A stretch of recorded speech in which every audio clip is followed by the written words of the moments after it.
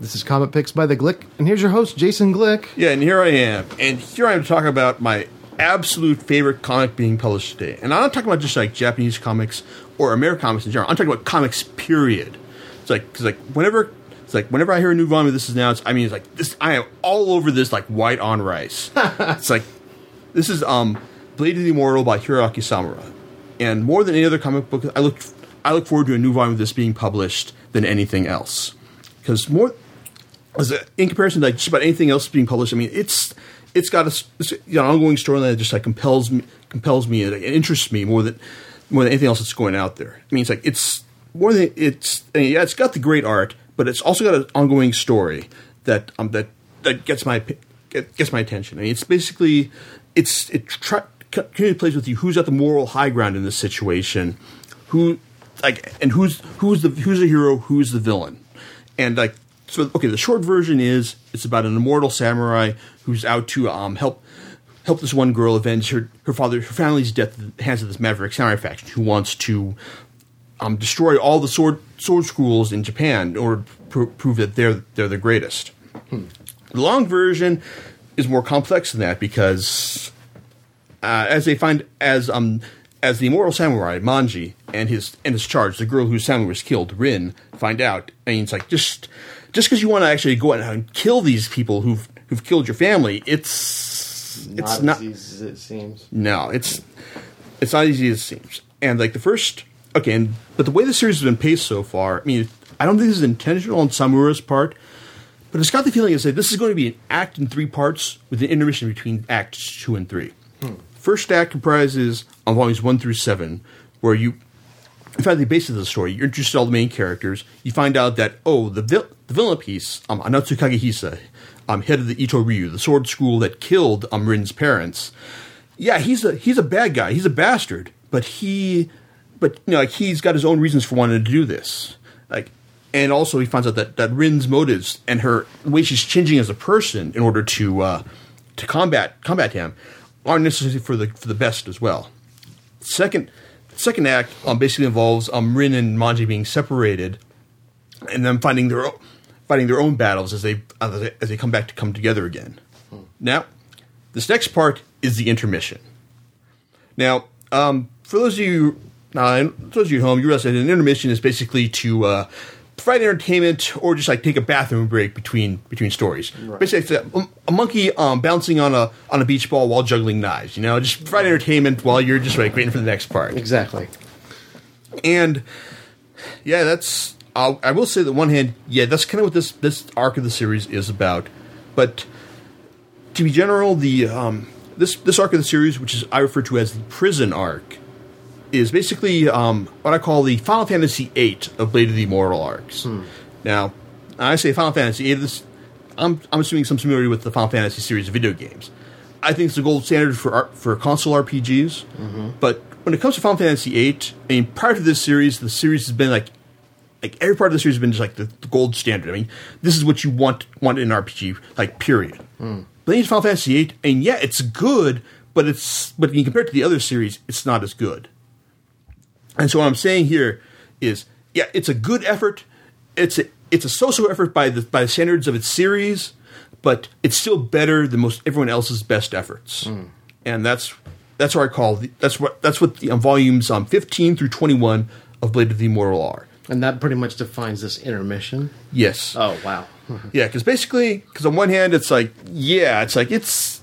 basically an extended look at one of the brewing subplots of the series, because while Manji's an immortal samurai, his immortality has attracted various, the interests of various people, of one person from the shogunate, Habaki Kagimura, one of the reigning lords there, and he has basically managed to get his hands on Manji's immortal body, starting in volume 15, Trickster, and he's going to experiment on him to find out how to implant his immortality into other people.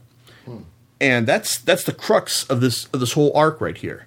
Now, while Manji disappears and he's been in prison for this time, his partner Rin is trying to figure out what's happened to him during this time. Now the way these volumes play out, I mean, you can tell he's got a plan for this But the problem, I think the main problem with this series, why, is that it takes one aspect of the series and plays it for far too long. Because on one hand, like 7 volumes, that's a little excessive by anyone's standards. I mean, like on one hand, like a lot of these volumes are satisfying by themselves. They offer a lot of the swordplay the series is noted for, like especially in volume 15, Trickster, and volume 18, The Sparrow Net, and especially in volumes 20 and 21, which wrap up the arc. Yeah, there's a lot of great entertaining stuff that'll keep you occupied throughout the whole of this arc. But the problem is, the main problem is with this arc is that Samura has what are best described as some guro or excessively violent to the point of disgustingness tendencies. That he's managed to keep in check he's managed to either A, keep in check throughout the course of the series, or B, exploit them in a fashion that just makes you go, holy crap, I didn't see that coming. Like when one of the characters when the series one true villain carves off, after he loses his hand, carves off the rest of part of the flesh on one of his arm in order to make a stabbing implement with his bones. All the better to surprise his enemies with. And that's the kind of stuff that's like, it's disgusting, but on one hand it's like, oh, that's hardcore. Yes, yes. But with this arc, I mean, like you're dealing with with Manji being cut up repeatedly, and all the other people who are subject to these experiments just finding out that like there's like you can't just like cut off Manji's arms and legs, graft them onto some other guys, and expect them to just give him immortality as it is. I mean, you're just going to get like some really disgusting stuff, like having one guy have his arms have Manji's arms just grafted onto him, and then realize, oh man, it's like, Doc, man, my arms, they can't move. Take off the bandages. That's some serious gangrene you got there. Oh, and there go your arms. Yeah, it's seeing a guy's arms slow off in front of him. I mean, that's some crazy stuff right there. And I get the feeling that he is kind of indulging himself. That Samura is indulging himself for a lot of this stuff right here. That he's taking a look at medieval Edo period medicine practices, and then just applying them to Manji's body right here.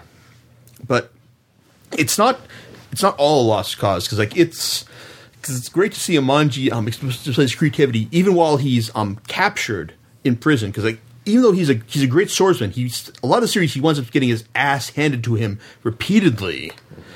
But here it's like he has to display a lot of this strategy as a swordsman, for instance, trying to get out of captivity, and his crowning moment, hiding let's probably spoilers right there, but let's just say that he winds up using a hairpin in a very unique way to escape captivity, and it causes the captive to lose an eye in the process.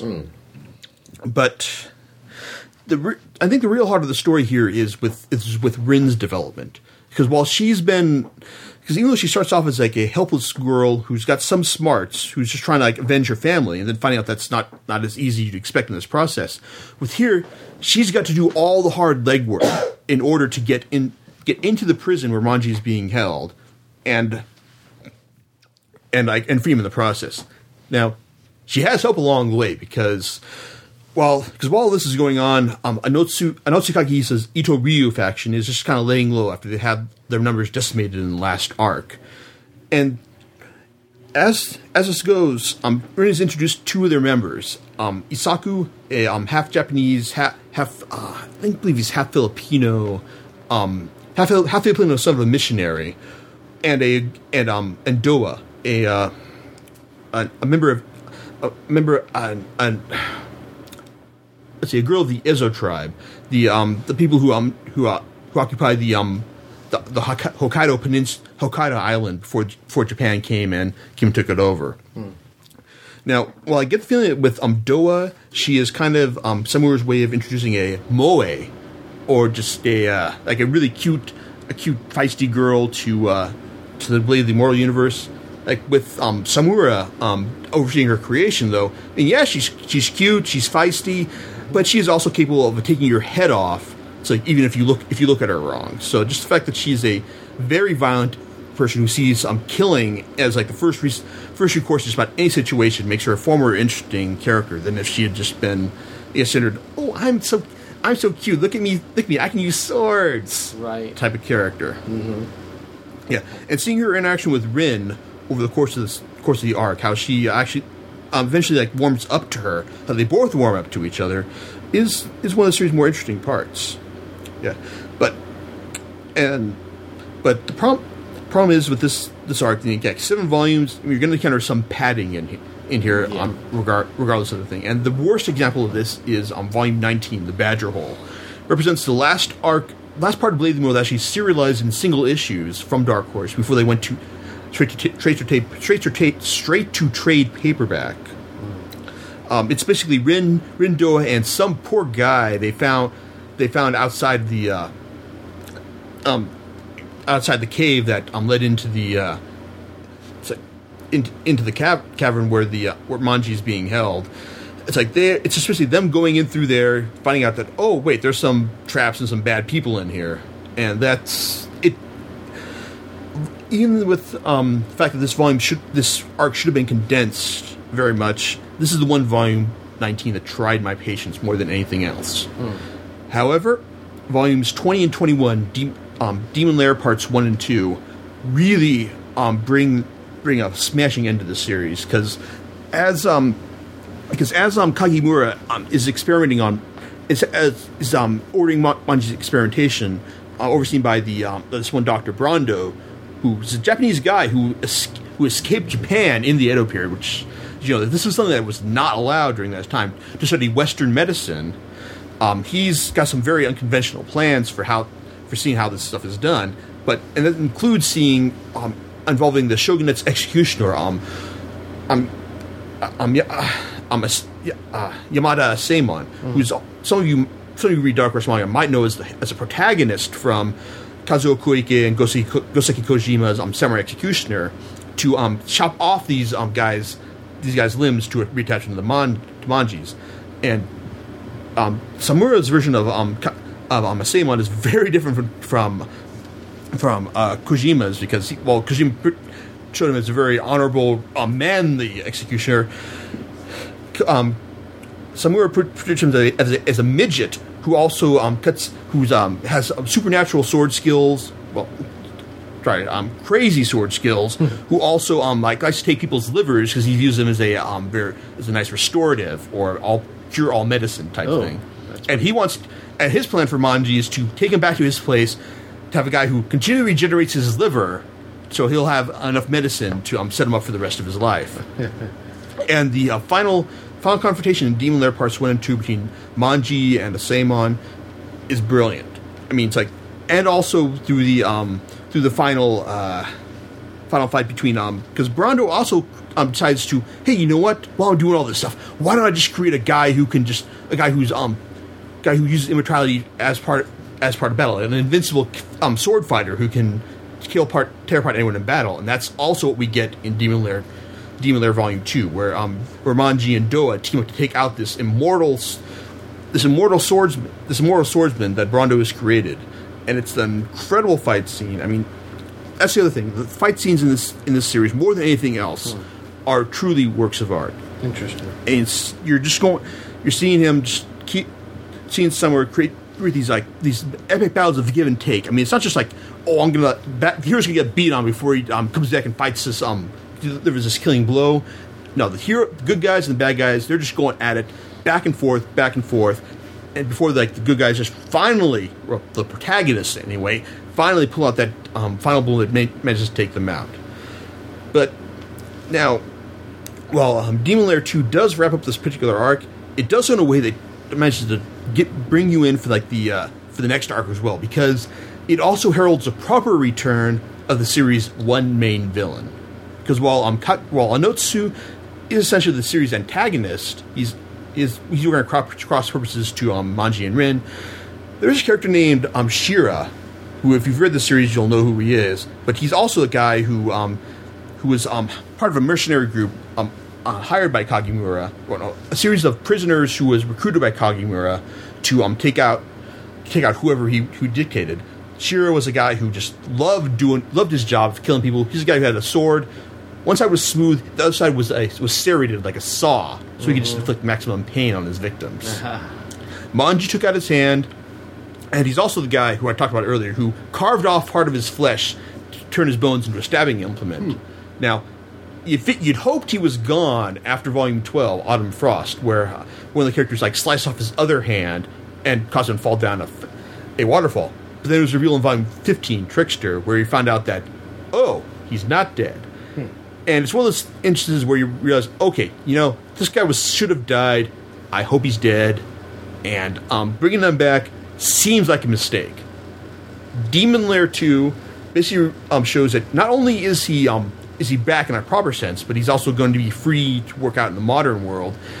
He has also recruited one of the characters from one of the series' earliest arcs, on Silent Wings, to assist in his sword fighting, because as Shira has no hands anymore, he's got to find a proper swordsman to do his stuff.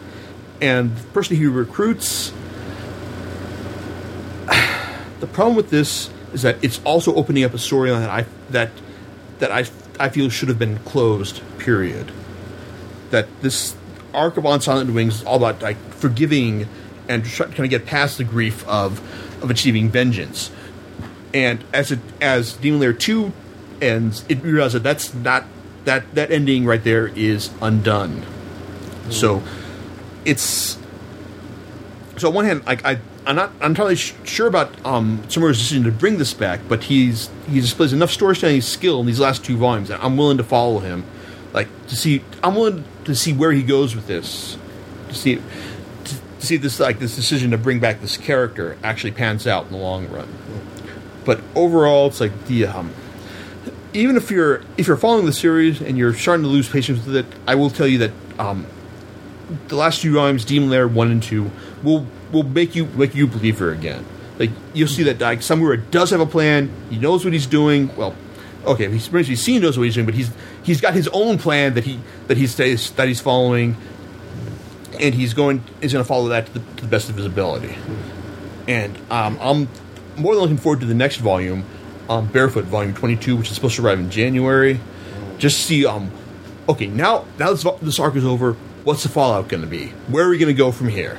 Right. So, I'm done with that. I'm following it to the end, and more than anyone else, this is a series. With most stuff I read, I'm saying, this is just my opinion. If you don't like it, I respect your opinion, but with Blade of the Immortal, I gotta admit, if you say, that series sounds stupid, but I'm gonna say, it's only because you haven't read it yet, jackass. This is, like I said, this is a series, it's one thing else, I would recommend you read this. Even if you don't like manga, pick this up. And it's also one of the rare series that is still being released unflipped. Well, not quite unflipped, because of the way Dark Horse translates things according to the mangaka. They actually cut his panels apart and reposted in a left to right fashion. So it's technically not flipped, but it still reads left to right. So if you got a problem with that kind of thing, then don't worry about it. You're not going to have any problem with how it's done here. Right. So what I'm saying is, buy this manga. It's 21 volumes. If you start reading it, it's you're just gonna be disappointed. It's only 21 volumes. God damn! I wish there were more. Okay, but I've talked about enough of how I love this series, so I'm gonna go ahead and call it a night right now. Okay, see you later, everyone. See you next time.